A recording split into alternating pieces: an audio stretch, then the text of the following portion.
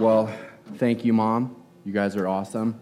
Being the mothering church for Selah Church, I'm so thankful. It's true. I met Charlie at the Abide training conference, and he was one of the teachers, and so we just kind of hit it off, started joking around. Next thing we know, we're having lunch, talking about church planning, and I just started learning a lot. And so that's what this past 3 months has been for me, learning the ropes of planning a church. See, the funny thing about wanting to plant a church and not having done it yet is just that.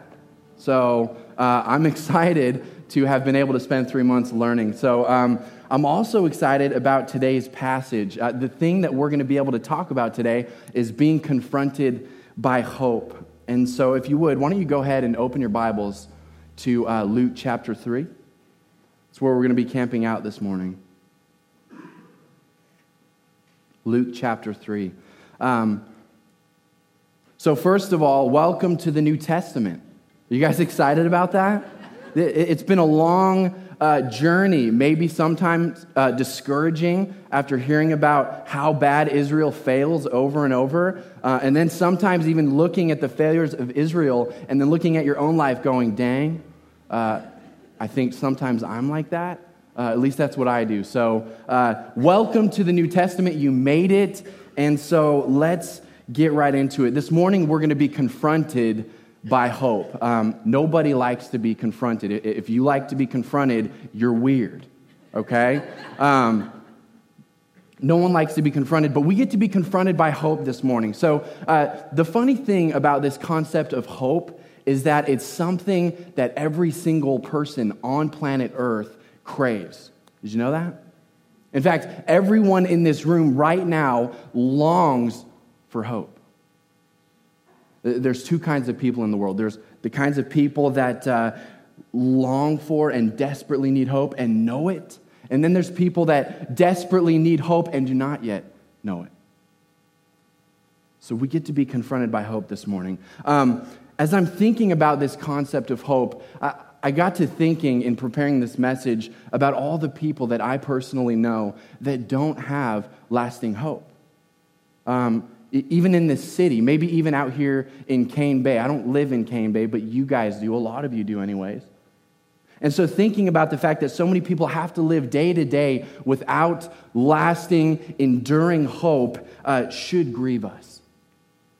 Let me share with you a quote from an unknown source. Someone once said, man can live about 40 years without food, about 3 days without water, about 8 minutes without oxygen, but only 1 second without hope. Another person by the name of Orison Marden said, there is no medicine like hope, no incentive so great, no tonic so powerful as the expectation of something tomorrow.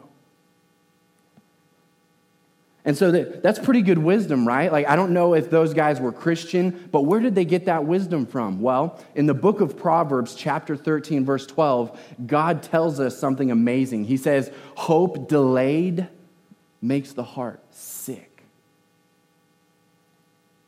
And so the raw reality is that you and I, we live in a very sick world. And it's a sick world because it is full of people who are sick because they don't have hope inside. They don't know where to find hope. They know they need it, but they don't know where to find it.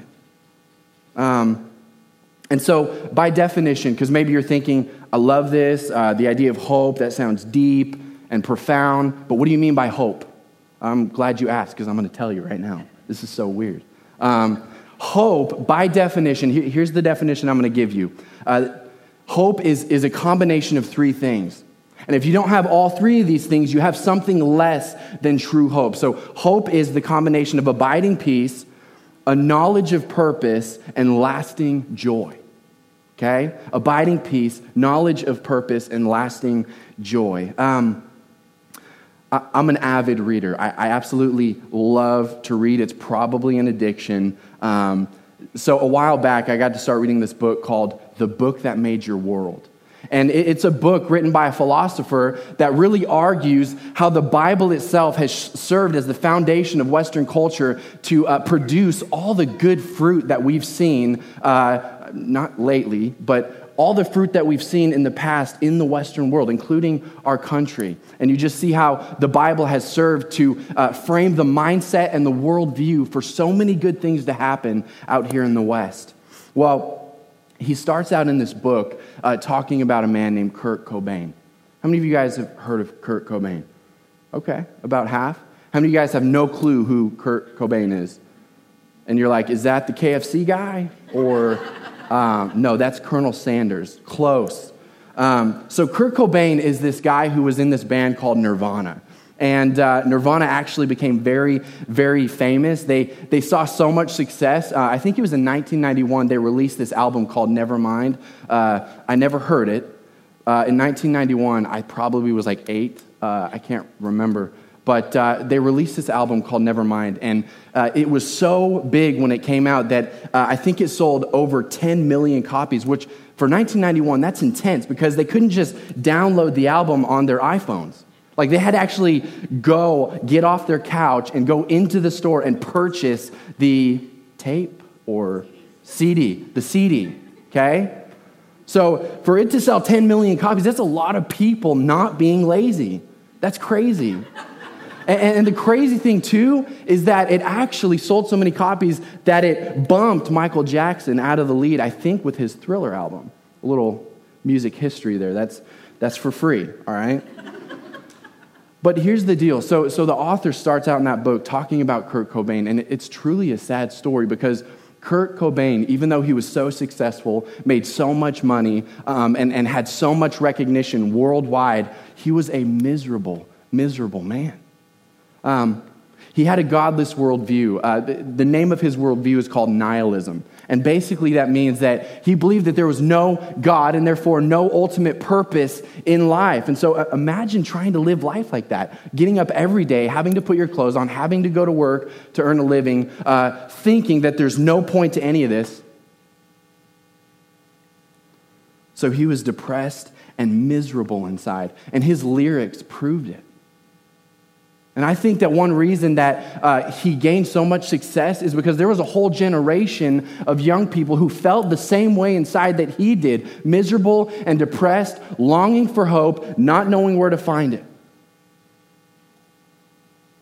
So his successful life reached its ultimate climax, which sadly was no climax at all. It actually was an abrupt end. When he was just 27 years old, that's 3 years younger than me. On April 5th, 1994, he took a shotgun to his face and ended his life. And so when we're talking about this concept of hope, we're not just trying to get goosebumps and make each other feel good and maybe make a bumper sticker that says, "Yay, hope." We're talking about life and death. We're talking about a thing that if you have it, you can have lasting joy, and if you don't have it, it can absolutely ruin your life here, and of course ruin your life for eternity. Because Kurt Cobain did not know where to find hope. He did not know where to find abiding peace, a knowledge of purpose, and lasting joy. And remember, hope delayed makes the heart sick. So, before we jump into Luke 3, which I'm very excited about, let me give a little background and kind of build up to this text and catch us up on where we're at. So if you're new here, raise your hand. Actually, you don't have to raise your hand because that's embarrassing. Well, go ahead and raise your hand. If you're new here, raise your hand. Well, if you're new here, welcome. I'm new here too. This is awesome. So you can welcome me. I can welcome you, and then afterwards we'll go get a free t-shirt or something. How's that sound? Cool? So this is a good day. So if you're new here, you don't know that this church has been going through a series called The Whole Story. And basically, it's the idea that what does the whole Bible start to finish teach? Is there one consistent story, or is it just a big collection of books that has lots of random wisdom that you could take or leave? So there's a dominating story, and so we've seen it. If you've been here this whole time, you've seen that in the beginning, God created the heavens and the earth. That was the very beginning, and He created everything good. But then something happened. It's called the fall. When Adam and Eve, the first man and woman, decided to rebel against God, turn away from His command, and do things their own way. because they're smarter, right? Find hope in something else. And so because of their sin, what happened was it brought sin and suffering and death into this world. And it ultimately ended up corrupting mankind to where now before we would have been good like Adam and Eve were, but then because of sin, now we are all born sinners. We're corrupted. No offense, I'm just saying. And so because of that, man's greatest problem became our sin. Because sin separates us from the one who is sinless. That's God. And because of that problem, our greatest need became forgiveness. Our greatest need became a hope that a Savior would come and be able to wipe our sins away so that we could once again dwell in harmony with the God that we've been separated from because of our rebellion. And so the whole Old Testament storyline, book after book, chapter after chapter, has literally worn you out as you've seen the utter failures and sin and wretchedness of humanity.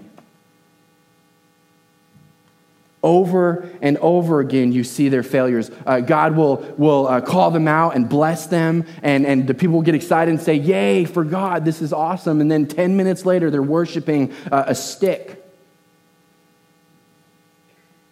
But you've also seen throughout this whole story, over and over again, this huge, amazing, relentless, compassionate, loving, and forgiving God who wants so desperately to save sinful rebels.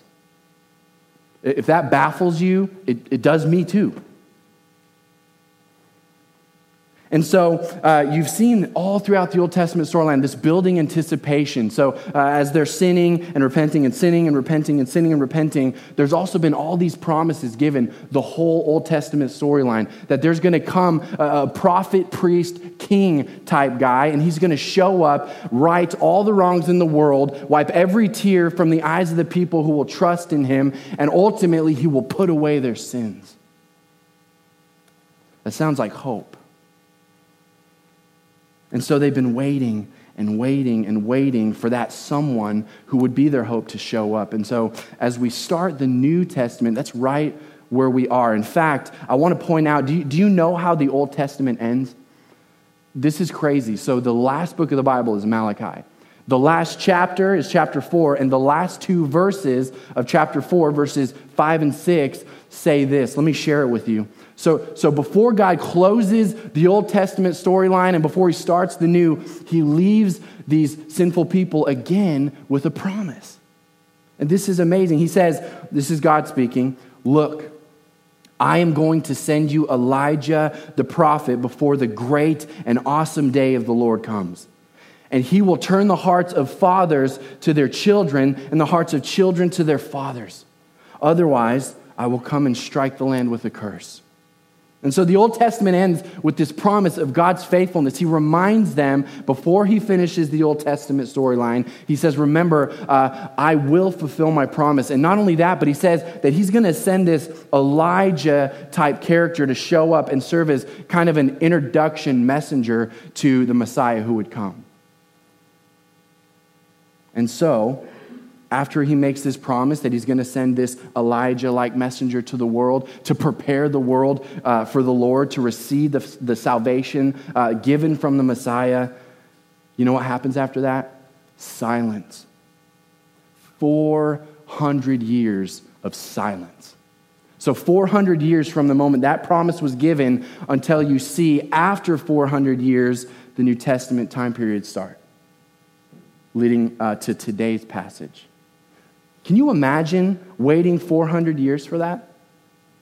I mean, let me just confess a little sin issue of mine. So if there's something in my life that there's a weakness, one of many weaknesses, one of them is patience. Can anyone relate?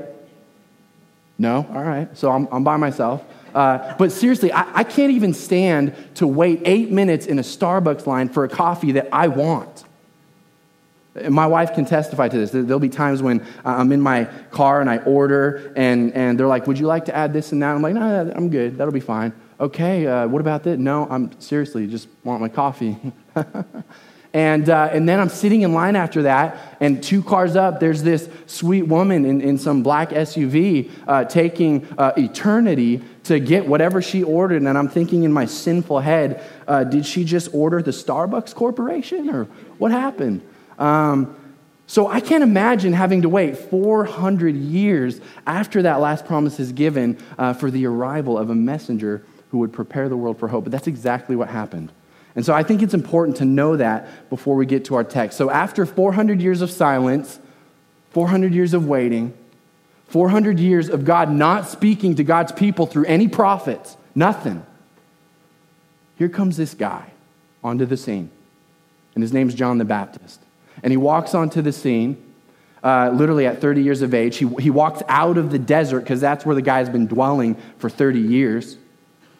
And he comes and he shows up, and he's literally wearing camel skin with camel fur on it, and a leather rope tied around his waist. And the guy, his favorite food is eating wild locusts and honey. So, lesson, children, if you live in the desert for 30 years, you might get weird, okay? So he shows up as that sent messenger, as that Elijah type. And the amazing thing about this guy is that Jesus said of John the Baptist, he said, there has never been any man born of a woman, which is all of us, that is greater than John the Baptist.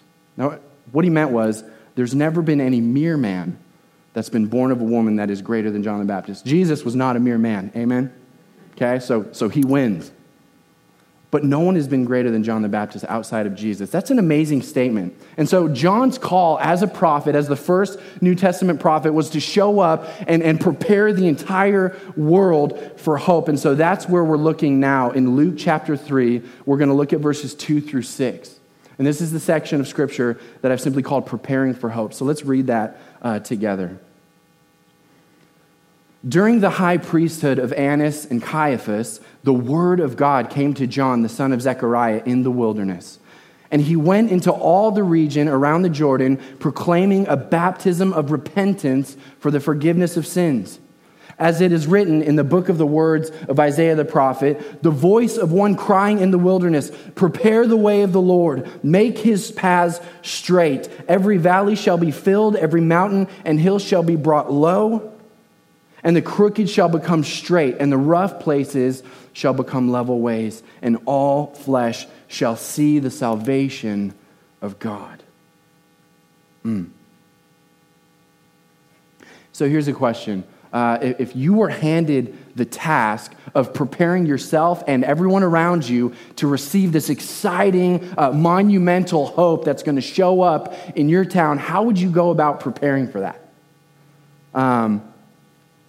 Maybe grab some balloons. Balloons are good. Grab some confetti. Maybe have your friend order a cake that says, welcome to earth, Messiah. Been missing you for 1,000 years, right? But what we need to notice here is that God's ways are not our ways. So the way that God intends to prepare the people and prepare the earth and prepare us for receiving this hope is through a call to repentance. The text literally said, John came proclaiming repentance for the forgiveness of sins. And so, by the way, I'm just going to let the cat out of the bag. That's what this entire message is about, repentance. And here's the point.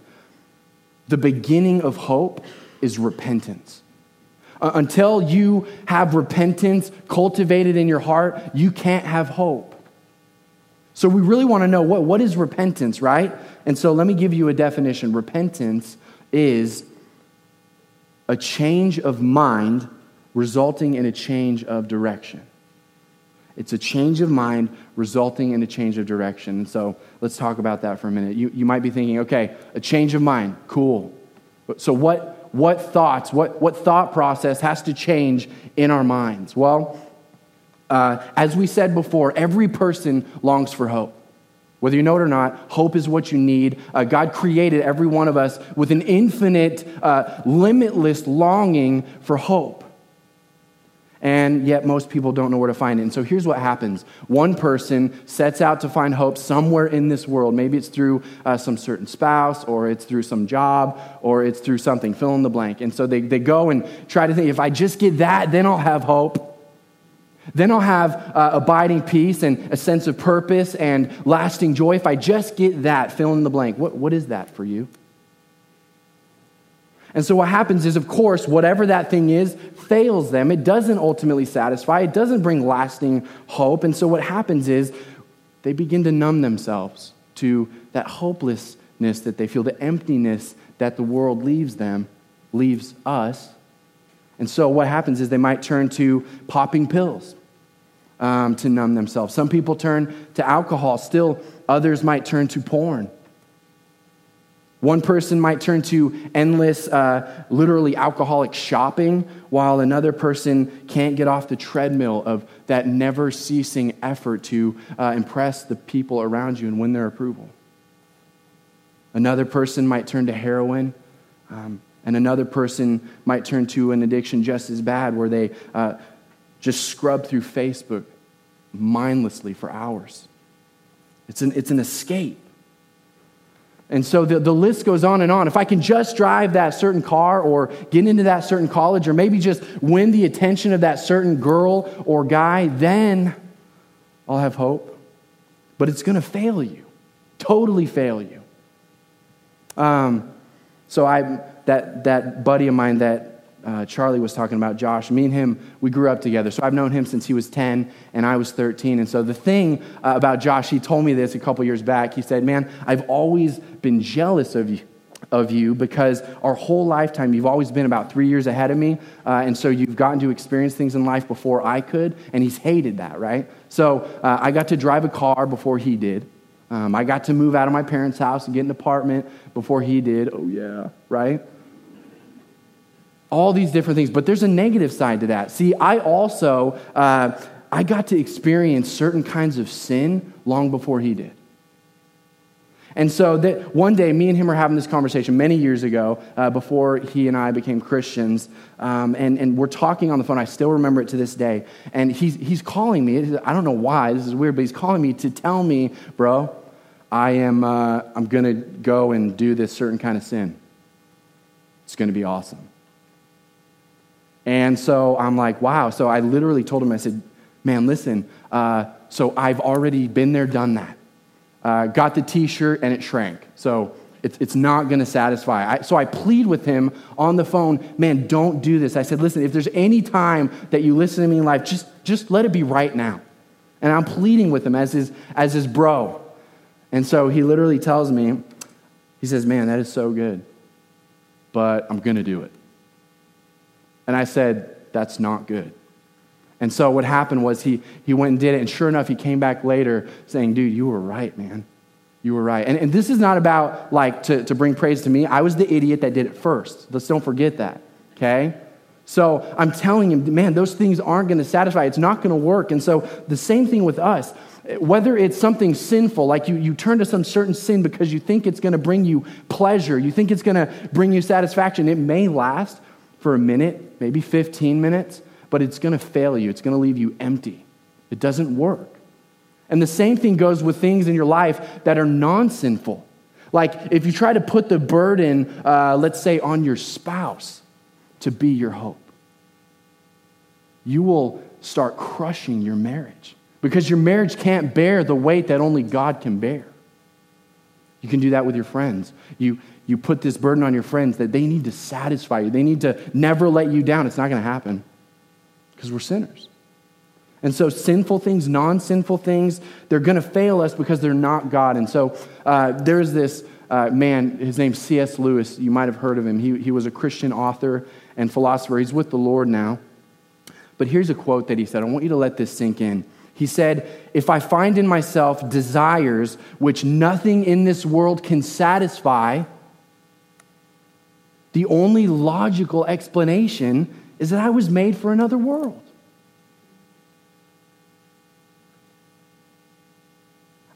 Let that sink in for a minute. If I find in myself desires which nothing in this world can satisfy, nothing sinful, nothing even non-sinful, can't ultimately satisfy me, the only logical explanation is that when God created me, he made me with this longing that only he himself could satisfy. And so do you want to know what repentance really is? Back on topic to this message, repentance is basically a change of mind that calls you to just mentally realize, just admit the utter futility and hopelessness of trying to find satisfaction in this world. Ultimate hope. It's not going to be found here. And instead to see that the only hope that can be found is in him who is the only one who can give you abiding peace and a sense of purpose and lasting joy. Turning to Christ for the forgiveness of sins. So here's how that looks. Repentance is when you, in your mind, by the power of the Holy Spirit shows you, opens your eyes and shows you, wow, I'm not satisfied. This world can't satisfy me. And so you have all your idols over here and all your sins and even non-sinful things that have gotten too exalted of a place in your life. And that's where your worship happens. And so repentance is when you have that change of mind and you realize none of that's going to do it. That doesn't work. It leaves me empty. And so you turn to Christ. That's repentance. That's why you can't have hope until that happens. That's like saying, if I really wanted a chocolate cake and it's sitting on the table in front of me and I'm like, I just long for cake. I have this longing for cake that no other food can satisfy, only chocolate cake. And there's a chocolate cake in front of me and I'm like, I so want that. I wish I could have hope. And then I just would walk away and eat other things constantly. That's the foolishness of not repenting. And so let me say it simply like this. Repentance is us laying ourselves low in humility, admitting that you and I need Jesus to save us and to satisfy us. And this leads us to the next section of Scripture that we're going to cover today. And this is where we're going to finish out for the remainder of this morning. Luke 3, verses 7 through 9. I've called this section Pretending Hope. And I really want us to listen very carefully because I believe that this section has something for us no matter who you are. So let's listen in. Let's read verses 7 and 8 together. So John the Baptist said therefore to the crowds that came out to be baptized by him, "You brood of vipers, who warned you to flee from the wrath to come? Bear fruits in keeping with repentance." So John here boldly confronts a crowd, and you might be shocked. You might be thinking, this guy's a jerk. Like, there's a whole crowd coming to be baptized, and he stops them and says, "You guys are a pit of snakes." But the reason is you have to understand who that crowd is. If you look in the book of Matthew, we get a little more detail. And that group of people is not just any group of people. It's the Pharisees and the Sadducees, the religious and political elite in the land. And so the problem with these guys is they're getting boldly confronted because these guys were the ultimate fakers. They were the ones that would put on all the religious garb and walk around with their robes and their dangling what are those things that dangle off them? Help me out here. Tassels, yes, that's powerful. Tassels, all these different things that they use externally to prove their spirituality. When inwardly, they were totally unchanged. They did not have hope. They were fakers. And so that's why John is so serious and sharp with them. They had a pretending hope. They literally would walk around town and pretend to be awesome. Like their goal in life was simply that everyone around them would just see how awesome they were spiritually for the Pharisees. So like if you had a question about God in town, you went to a Pharisee because they were awesome. They acted like it. And so John confronts them and he says something amazing. He says, "You need to bear fruit in keeping with repentance." And what he means by that is, wait a minute, you want to come get baptized and act like you have hope, but your life doesn't even show it. Live a life that demonstrates that change of mind resulting in a change of direction. I'm not talking about perfection, but direction. And so here's the note here. The problem with the Pharisees and the Sadducees is they were fakers. They didn't have hope, but they really wanted to make the people around them think they did. And so the heart that by God's grace has been brought to repentance and therefore received hope in Christ is the heart that has been shown how desperately far we fall short of God's glory. It's the heart that has been shown by the Holy Spirit how sinful you and I really are. Jesus said that the primary ministry of the Holy Spirit would be to come and convince the world concerning sin, righteousness, and judgment. 3 topics we don't love to talk about, right? But so needed. He would convince the world of our sins and our sins, and then he'd convince us of God's righteousness. Now, what's the problem when we realize we are sinful and then learn about God's righteousness? Problem. That's why we have to be separated from God, because he's perfect and we are not. And so because of our sins, in light of God's righteousness, the Holy Spirit will convince us of coming judgment. Those are things that we have to know and have to learn if we're going to take the next step to hope, is realizing you don't have it right now. And so the problem with them, so the Pharisees proved that they only had pretending hope for 2 reasons. I want to share these with you because I think they're very applicable to our lives. They proved they only had pretending hope, number 1, because they would not admit their need for a Savior, because they would not admit how sinful they really were.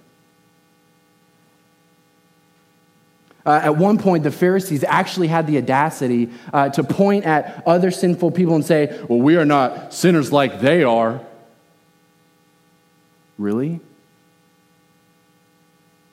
And so here's an application point to that. We have to be so careful because, listen, I'm going to confess, I have fallen into this so much. It's when you start to feel yourself slip into a show. You know what I mean by that? It's when you start to feel yourself kind of inflate this balloon, which kind of looks like you, and that's what you present to the world. It's the part of you that isn't experiencing brokenness and isn't very sinful and is kind of awesome. That's what you want to show to the world, when really that's not the case for any one of us in here. And so you try to put up a front because ultimately we in our pride want the approval of others. And so God sees right through that, and that was the Pharisees' biggest issue. And so we've got to watch out. We've got to make sure that we're always being real.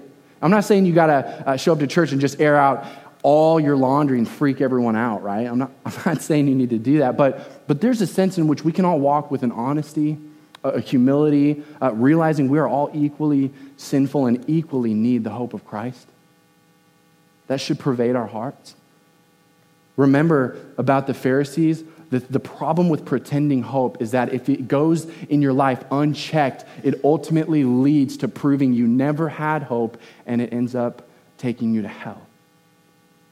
Jesus told the Pharisees that since they desired more than anything just to impress the people around them, their neighbors and the people in the city, and they just really, all they wanted in life was people to think that they were awesome. And so Jesus told them, okay, I'm going to give you the desires of your heart. That's terrifying.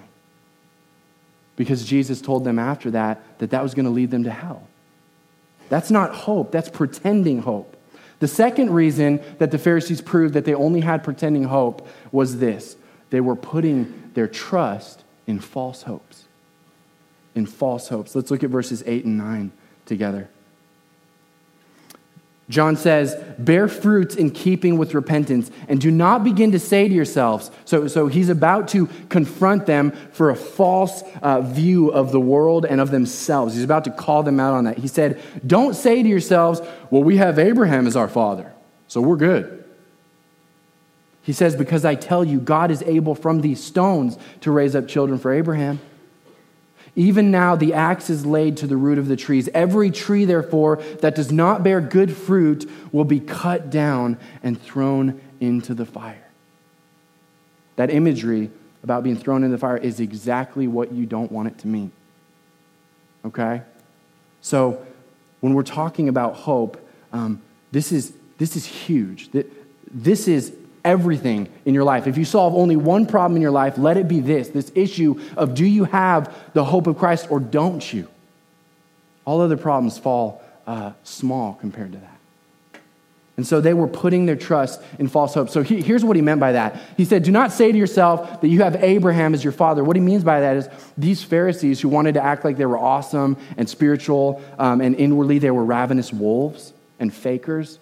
The problem was not only that, but they were putting their trust in, they thought that they were going to be accepted before God. They thought that they were good with God because of some relationship that they had on earth.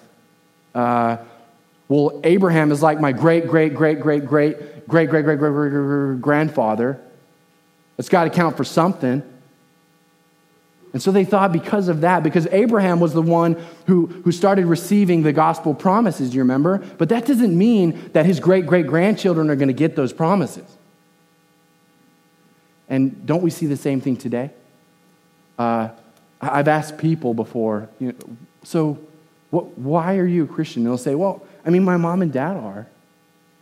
I'm like, I mean, that's good. But, or someone might say, well, because I grew up in a Christian home, so that's why I'm Christian. On and on the list goes.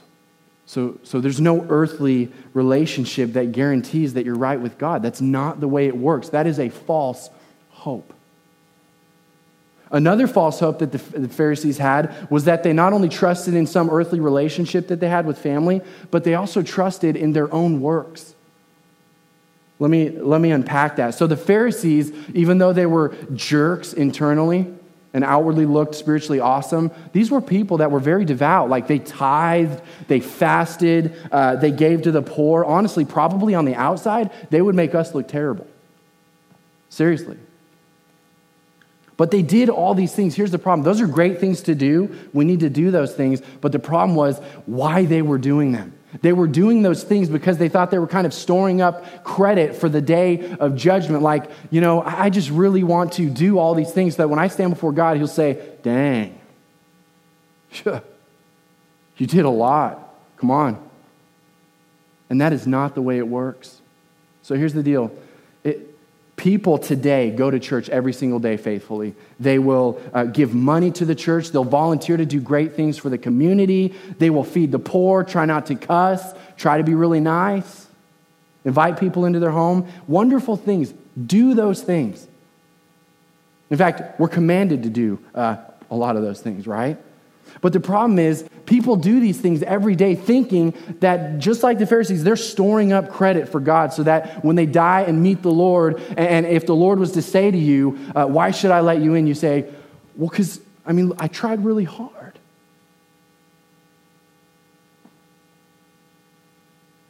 That's heartbreaking.